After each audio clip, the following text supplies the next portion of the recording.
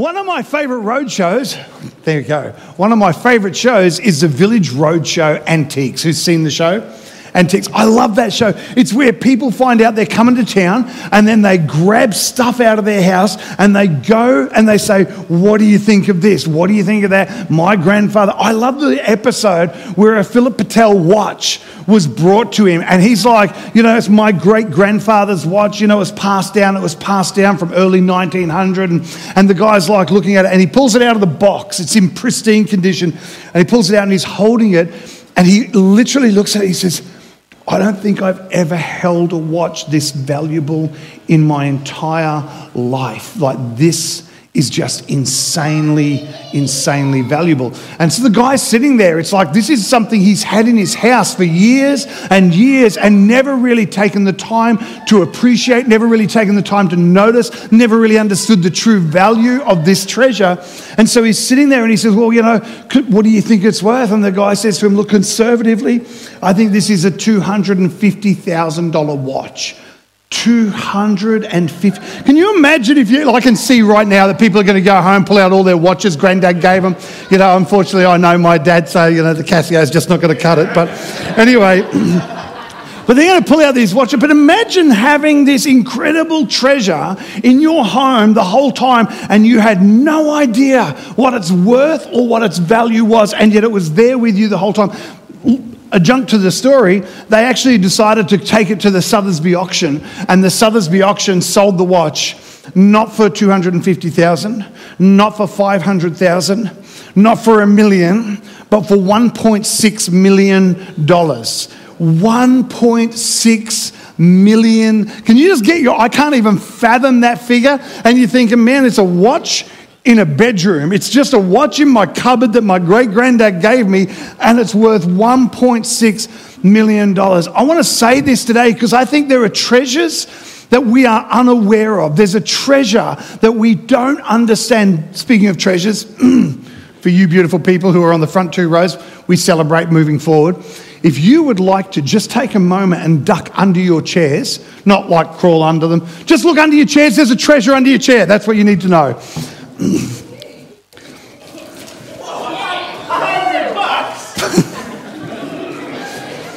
And where is the beautiful where's the beautiful Amelia? So Peter, there's also a chocolate for you, my friend, and your friend. Reach on under. Now, because we want to make this so fair, if you find more than one chocolate, why don't you just share it with somebody around you? Okay, this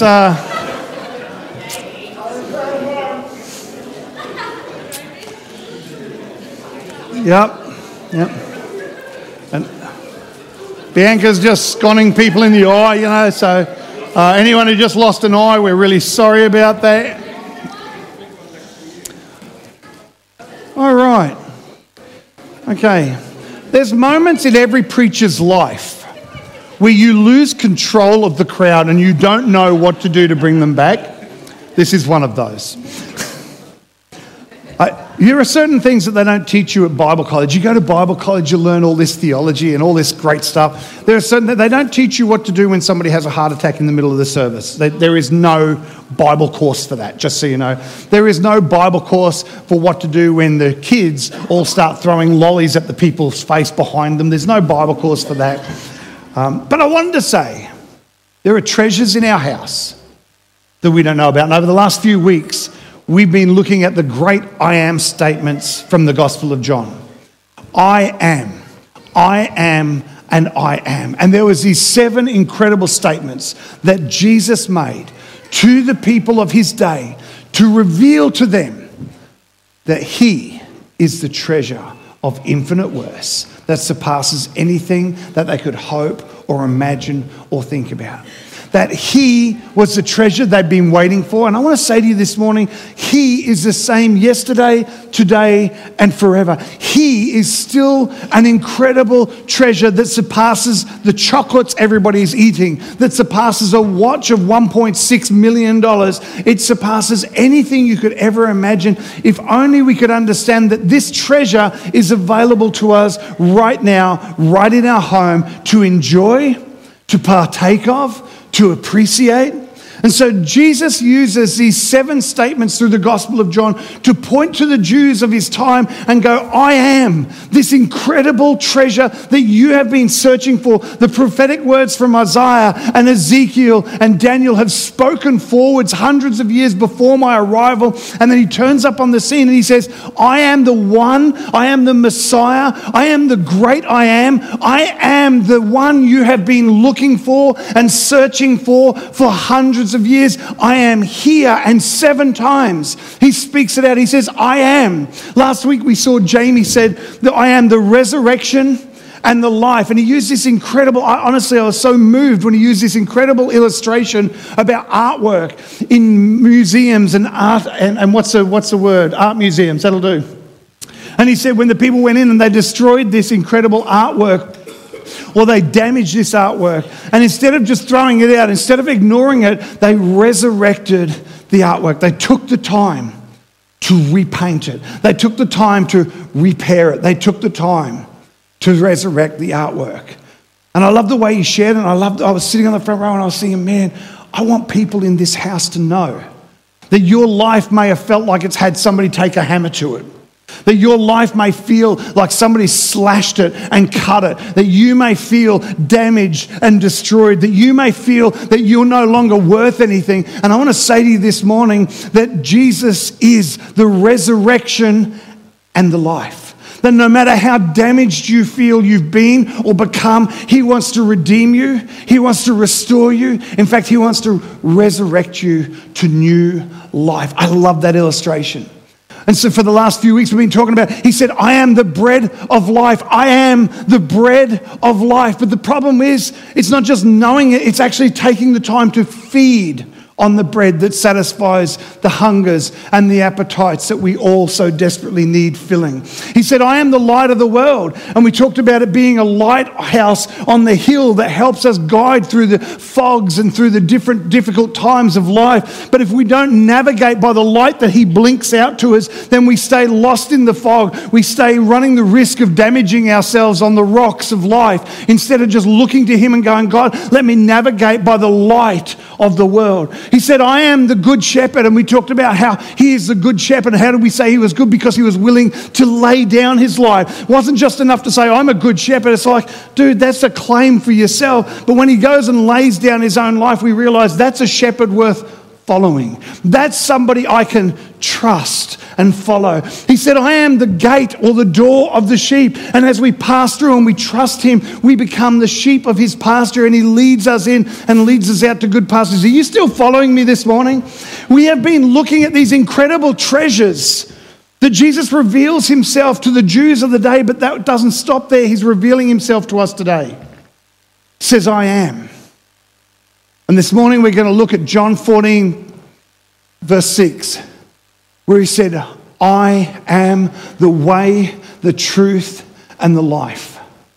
And no man can come to the Father except through me. I am the way, I am the truth, and I am the life. I am the way, the truth, and the life. I am the way, the truth, and the life. And we read that story, and I'm sure many of you guys, our youth and our young adults and our more mature congregation have read that statement and read that scripture, and you go, I am the way, the truth, and the life. But today I want to take a moment and dig a little deeper. Today I want to take a moment and unpack the meaning behind that. I don't want to just breeze over it. Oh, great, he's the way, the truth, and the life. And we can say it like a parrot. I can teach a parrot to say that word, but it has no cognitive understanding of what it means. And I feel like sometimes in church and in Christian circles, we have a bunch of people who can say, I am the way, the truth, and the life. No man comes to the Father except by me. See, I didn't even read that. I could just memorize it and repeat it by rote. But it doesn't have any meaning unless we apply it to our life. So I want to ask you this morning, and I want to unpack it a little bit. What did he mean when he said, I am? So we start with the first word. He revealed himself to Moses on the hill where there's a burning bush. And Moses is there and he says, set my people free. And you're talking to a burning bush, right? That's already pretty amazing. And so he says, well, when I go down to Pharaoh, who decides that he's divine and he tells everybody that he is a God, when I go down to him, he's going to ask, who's this God that you talk about? And so God reveals himself through the burning bush to Moses. And he says, tell him, I am that I am has sent you. I am. Not I was and not I will be, but I am. I am present and I am God in your life right now. That's who you tell him I am. When Jesus turns up, 2,000 years later, he stands there and he says, I am. And every Jew hearing him make that statement immediately understood he was comparing himself to the great divine one from the book of Genesis and the Exodus. He was comparing himself to the great I am. He was making a declaration that him and God are one and the same. That is so intrinsically important. And he goes on, he says, I am the what? Can we put it up on the PowerPoint? Please. He says, I am the way, I am the truth, and I am the life. And we're going to look at the first one now. It says, I am the next one then. I am the way. He says, I am the way. I am the way. I'm not one way. I'm not one of many ways. I am, everyone say, I am the way. Such an important distinction. It was such an exclusive statement. When he said, he didn't say, I am a way. He said, I am the way, to the exclusion of everybody else who claims to be a way. He says, I am the way. I am the one and only way. I am the way, I am the truth, and I am the life. I am the way. To believe in Jesus isn't to believe he is one way, it's to believe he is the only way. It's just like when I talked about looking under the chairs before. You people at the back, you could have looked under your chairs as much as you wanted, but there was no chocolate under there. Because the chocolate was under the front two rows. It was specific, it was defined, and the amazing Amelia did exactly what she was asked to do. And so when I said look under the front two rows, who at the back looked under their chairs? Or did you really? I'm so sorry. I'm impressed that you put your hand up. Did you find anything under your chairs? No, because I said look under the front two rows. When Jesus said, I am the way, he didn't say go looking everywhere else and see if you can find another way. He said, I am the only way. I think we forget that sometimes. It's like, oh, well, I'll try and do it this way or I'll try and do it that way. And he goes, no, I am the way. I went down to Tasmania a few years ago with my wife and my beautiful daughter. And on the way down, we went to Phillip Island. Who's ever been to Phillip Island, Victoria?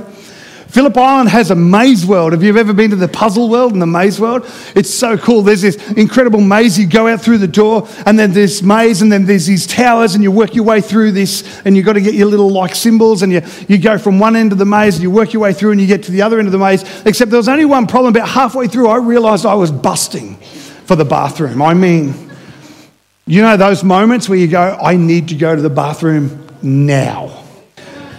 And so I could either try and figure it out on my own, and that was going to end up in a very messy situation, or I could send my daughter Rachel up to the top of the tower and she could tell me the way out. She could see from a different perspective to where I was stood, and just by simply following her voice and following what she said, I was able to find the way out. I want to say to you today, I feel like Jesus is saying to some people who feel like they're stuck in a maze, who feel like I keep going down dead-end paths, and then I turn around, I go to another dead-end path, and I turn around, I go to another dead-end path, and Jesus keeps going, stop trying to find the way on your own. I have a perspective that you don't understand, and if you would just follow me, I am the way. There isn't another way. I'm not one of 10 ways. I am the one and the only way to show you how to get out of the messy, sticky situation. It didn't get messy and sticky, but the messy and sticky situation that you're in. I am the way. All I had to do was follow. All I had to do was obey Rachel's voice, which made her feel very powerful, I must admit. But all I had to do was listen to what she said, because from her advantage and her perspective, she could see things that I couldn't see. How many of us feel like sometimes we're in a maze and I can't seem to get out and I can't seem to find the way out? And Jesus, I feel like he's standing there and he's saying, you have tried in your own strength so many times to find a way. And I'm trying to tell you today, I am the way. I am the way. I'm going to go to the next slide. He says, I am the truth. And I had this great illustration that my wife let me down. She didn't bring it. But I'm just kidding. Am I still on? Okay, I wasn't sure. I lost my hum, so I thought maybe I'm not on anymore. I'm just kidding. And so I got this picture of a jigsaw puzzle. Imagine for a moment there's this jigsaw box and I take out the puzzle pieces and I give it to everybody and you all have a piece of the puzzle. You have an amazing piece. You have an amazing gift. You have something in your hand that's tangible. You can exchange it with other people. You can look to other people. But Jesus is the only one who has the whole picture. He is the only one who has the picture on top of the box. And he says, I don't just have a piece of the truth, I have the whole truth. I have the whole picture. I am the whole picture. You're trying to figure out how to connect with God, how to get with God, how to know God better. And he's saying, I'm it. I am the way and I am the truth. You're trying to figure it out with a piece of the puzzle and I have the whole picture. Stop trying to figure it out on your own and start coming to me. Because I am the truth. I have the whole picture. I feel like, can I just say this? This is going to get me in trouble, I'm sure, with really religious people.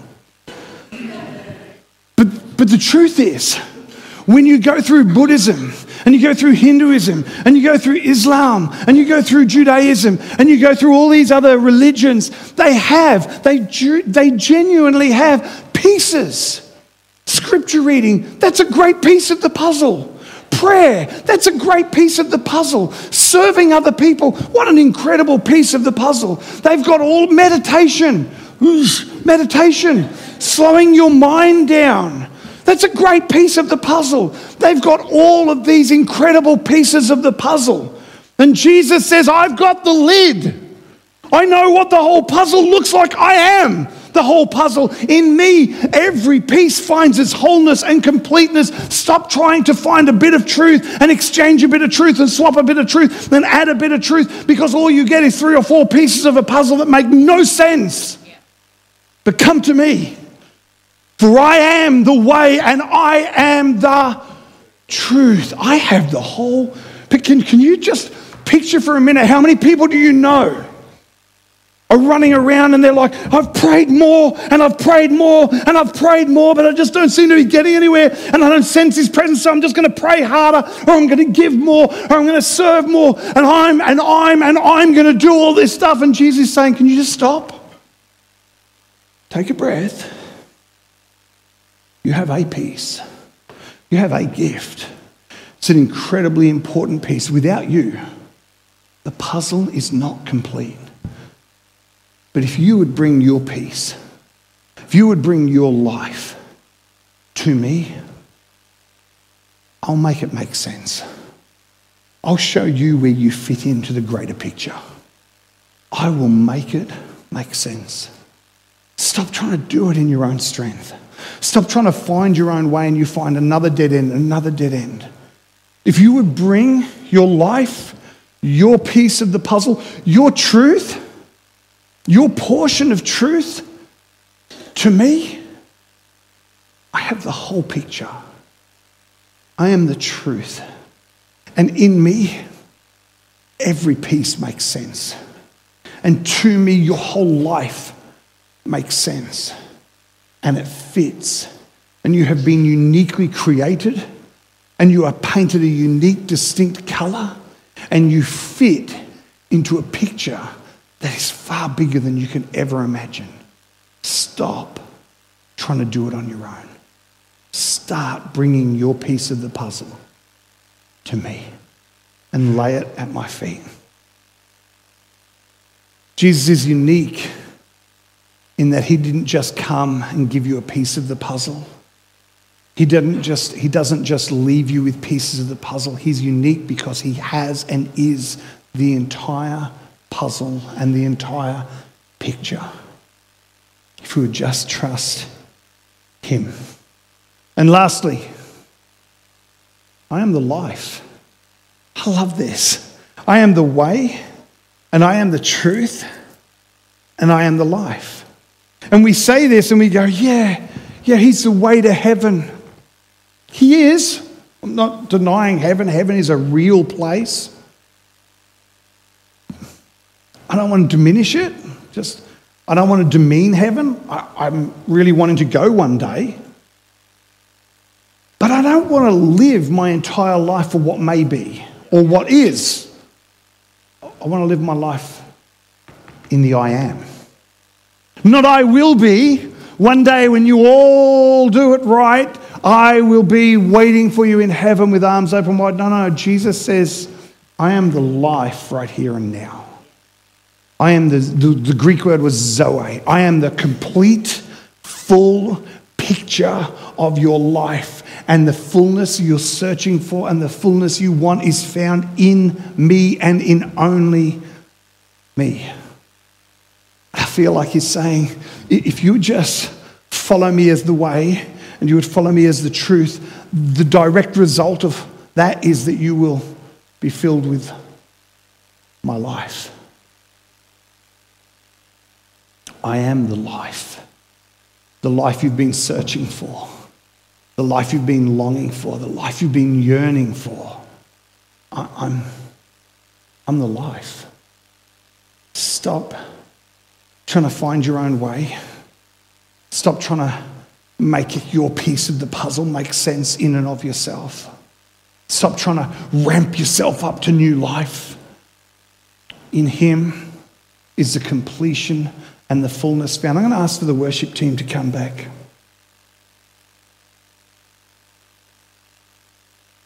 Just going to ask you to come, and I'd really like you to just play quietly. The beautiful Alyssa is right now dashing to the front. Not so much dashing, more confusion. David's throwing his water bottle up to the people upstairs before he runs to the drums. I have no timer, so I have no idea how long I've gone for. I could be overtime or undertime. I have no idea. Yes, Beck, I just realised I could tell the time. Look, it's 10:19, so... But I really like the timer that counts down, that tells me how long I should be going for. And that way I don't have to do mathematics in my head. I want to create space this morning, and I have deliberately finished a little early. Because I'm going to create space this morning. I'm going to ask Sam to come and lead us around the communion table. I'm going to ask Sam to perhaps open the altar up. Because I feel like this morning, and as I was preparing, I feel like, God, so many people, both here and online, are trying to make sense of everything in their own strength. And I'm trying to present to you this morning the picture of a treasure of immeasurable and incredible worth. The picture of a treasure of a God who holds his hands out to a hurting humanity. And he says, I am the way, I am the truth, and I am the life. I want to leave you with that thought this morning. Thank you so much for joining us this morning. We hope you enjoyed the service. We are praying for you, and we will see you next week.